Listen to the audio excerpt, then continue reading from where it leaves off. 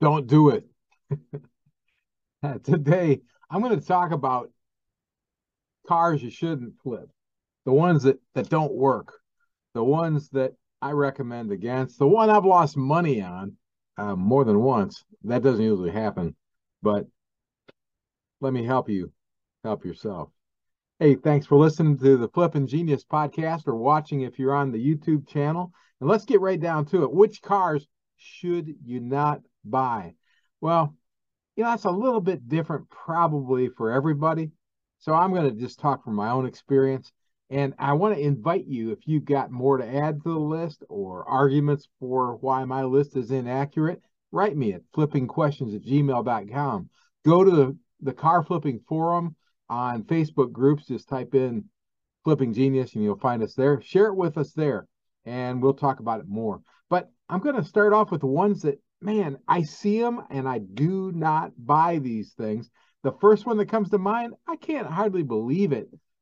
Nissan Altimas. I would have never thought that would have happened back way back when I was looking at cars, when I was trying to figure this thing out on a business basis. I mean, I've been flipping cars for a long time and nearly always made money. But someplace along the line, I don't have the exact date. You can share it with us if you've got it. You could Google it and find out. But someplace Nissan decided to start using these CVT transmissions, and I just can't get over what a mess they've made of a good name as far as I'm concerned. But I will not even touch them, especially when they come available in the price range that I like to buy stuff. Now, I don't know if they've corrected some things in more recent times. I don't want to disparage Nissan altogether because people are still buying them, but I know that that is trouble and it is costly and it does not make sense. Now, I've come across a couple of them recently, and I've actually referred them to some friends of mine who can do transmission work, and they think it still makes sense to buy them, but it doesn't make sense for me to buy them, so I don't. Um, Cadillacs. I love Cadillacs. I do. I'm a Cadillac man. I'm a Lincoln man. Grew up in the shadow of Detroit, so I love the big old American luxury cars. Those are my favorites, and I've owned a whole bunch of Cadillacs that were great. I've owned. If you saw my episode where I talked about my old sleds, I've had some '66 and '67, Coupe de Ville, Sedan de Ville. I've had a lot of caddies that I love, but and including I think a couple North Star engines, but for the most part, when I run into a North Star engine, I close the hood. I do not want to mess with that. My mechanic, Dennis Johnson, and Gary down at Dennis's have told me stay away, just stay away. We come across some that are nice. They can be very nice looking cars, but I always say Cadillacs tell me when not to buy them, and I swear they do. When I look inside across the digital dashboard, it'll say uh, oil change needed or needs oil replaced or whatever, and it says low coolant level. And a lot of times when you look in there, it'll actually say low windshield wiper fluid uh, is low. And I think that some folks had figured out that if you let that get low, it'll come up first, and people won't see the bad stuff. Which the bad stuff's about the coolant and the oil, and that means this thing's got the engine is cooked basically. And they can have 70 or 80,000 miles on them and already be toast. So I just don't buy Cadillacs. I can't help but look at them because I love those things, but I walk away. Saturn. Saturns, they made some good cars. My beautiful bride had a very nice Saturn car when I met her. It was a good old machine. But Saturn came out with, they don't make them anymore, I know, but they came out with a Saturn Vue, which I really like the looks of because it looks a lot like the vehicle that I drive, which I love. We're not going to talk about it because today we're talking about what not to buy. Do not buy is what I'm talking about. Saturn Views. Do not buy them. Do not buy them. Transmission issues, engine issues. Walk away, stay away. I don't buy them. And that's what I'm doing. I'm just telling you what I don't buy. If you got an argument with me, bring it on, man. Tell me. You can put it down in the notes on the YouTube channel. If you're listening to the podcast, God bless you. You're not getting to see my pretty face unless you're on Spotify. If you'd like to see this beautiful mug, you can go to our YouTube channel and you can write your comments down below. Good, bad, love to hear them.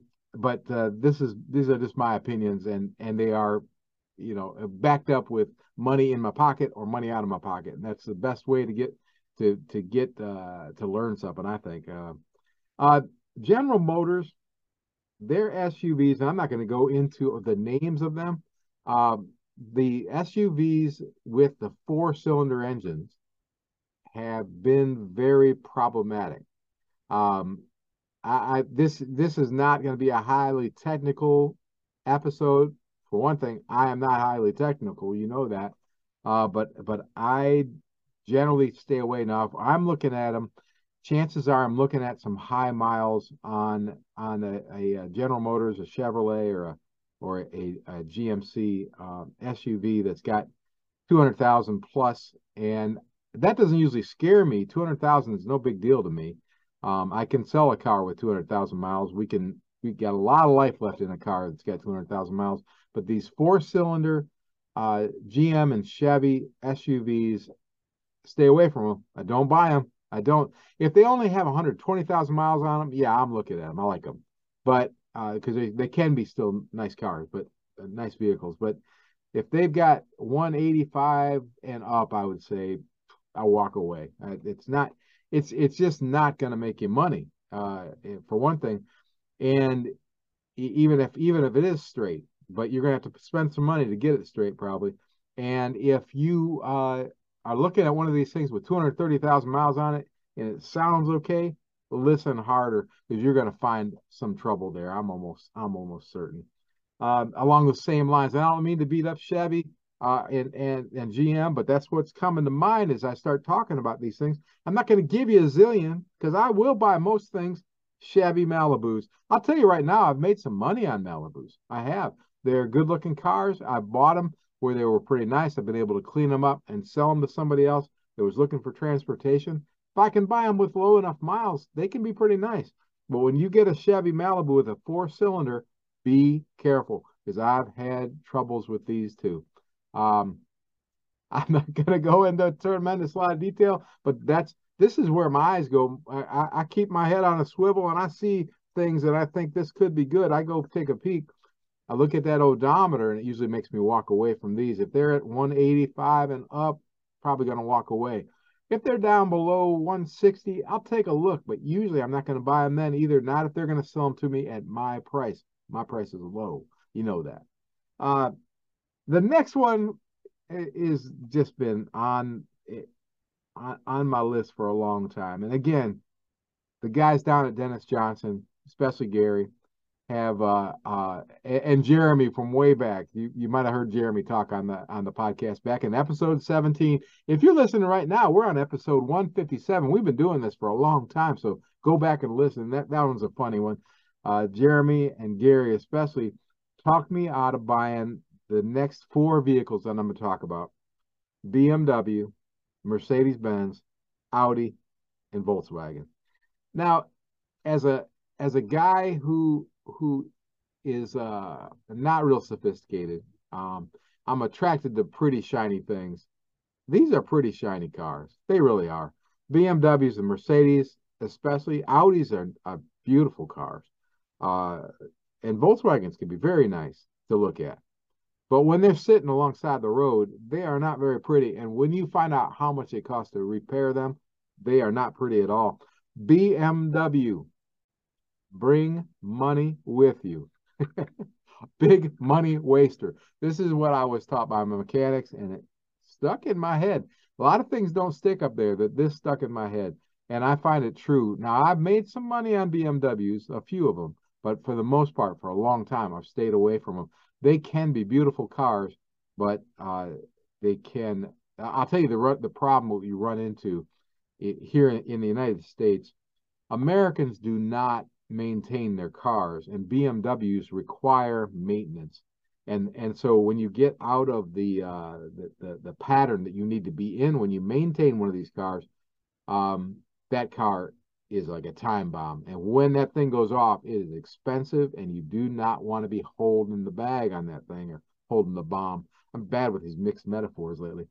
Mercedes-Benz is pretty much the same story. I think maybe I think that they're a better car, but I think I've had worse luck with Mercedes-Benz, but I've stayed away from them too. Again, a beautiful car. You're going to be able to sell this thing, but will you be able to sleep at night? Now, see, that's another problem I got. I know if I sell this car to somebody who can't really afford to maintain it, I'm just selling them a problem. So I like to stay away from that. Again, if you've got disagreements with me, bring it on. Tell me why. I'll learn from you. I like to learn too. And if you'd like to come and talk about some of these things on a future episode, everybody'd like to hear you. It's not a debate. I like to hear what other people have to say. Audis. I sold a really nice diesel Ford truck to an Audi mechanic here, and that gentleman told me, and I believe him, that Audis are great cars up to about 100,000 miles, and they are built to be disposed of at that point. Now, disposed of is a little harsh, but he said the same kind of thing. You're looking at maintenance. You've got to maintain them. People don't. They need to be moved. And they're really made, the mindset of the Audi buyer is set in place. Like when you get this thing into about 80, 90,000 miles, you don't want to own it. You want to move. Of course, they want you to trade in earlier than that. And he said Volkswagen's very similar to the same thing. So that's it. There's my list. In case you wonder, how does Randy know this stuff? That's my list and there's only six. What is that? Seven, eight, nine. Nine vehicles that I put on the list. I will buy most things. I mostly like cars. I mostly see the best in vehicles, but these are the ones that boom I stay away from because I do not want to lose money. Now, there's probably some others I could think of if I sat here and dwelled on it, um, but that's for me. Now, I'll tell you, for you, like I said, it is different for you. That's just the reality because you are different than me because of your skills, your abilities, your bankroll. All these things are different. So I'm going to take one little break here and I'm going to come back and tell you another little secret about this.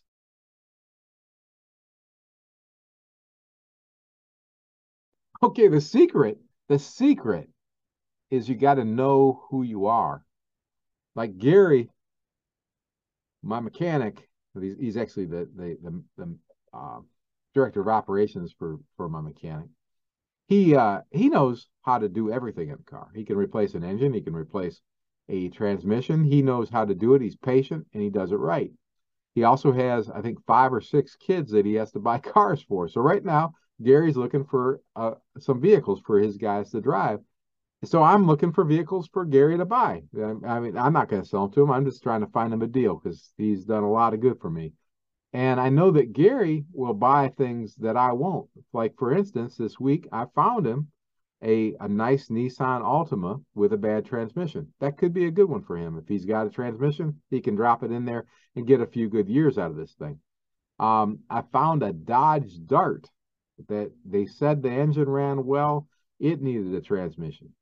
That could be a good vehicle for Gary. It was not. It had 185,000 miles on it, and Gary said that engine is probably cooked. Don't want any part of it. I had a suspicion looking at the pictures I got. But what's a good car to Gary and what's a good car to me are two different things, even though we're getting the work done basically at the same place. The fact is that I have to pay a higher price to get that repair done, where Gary, his labor's free. Now, free is, his time, but it's still, that's how he looks at it. So if you're able, like Chris Lee Chris, I think you're in Utah. There's a flipper who does all his own work and knows how to do things. He can buy something that I'm not going to buy. Down in Texas, you might remember hearing from Vic 45. Vic has a whole different level of skills and abilities, so he can do more with it. Coming up in the next couple weeks, I don't have it scheduled yet. I drive me crazy. I want to share this story, but a good friend of mine, Jimmy, made a cross country trip with a vehicle that he bought, and got to write the entire trip with his wife off, enjoyed the heck out of it, came home and made some money. That's basically the story. He's done it several times. Well, Jimmy can do this because he's got a deeper pockets, deeper bankroll, and he's got a different target audience. He's got a whole different market than what I use. So he buys different cars. So what he stays away from, what I stay away from, are two different things. What you want to stay away from, here's the secret: stay away from losing money. Because if you lose money too much, you won't be flipping jack. Isn't that genius? That's just the truth. Know your limitations, know your skills, and stick to them. If you do, you'll make money at this thing. I do.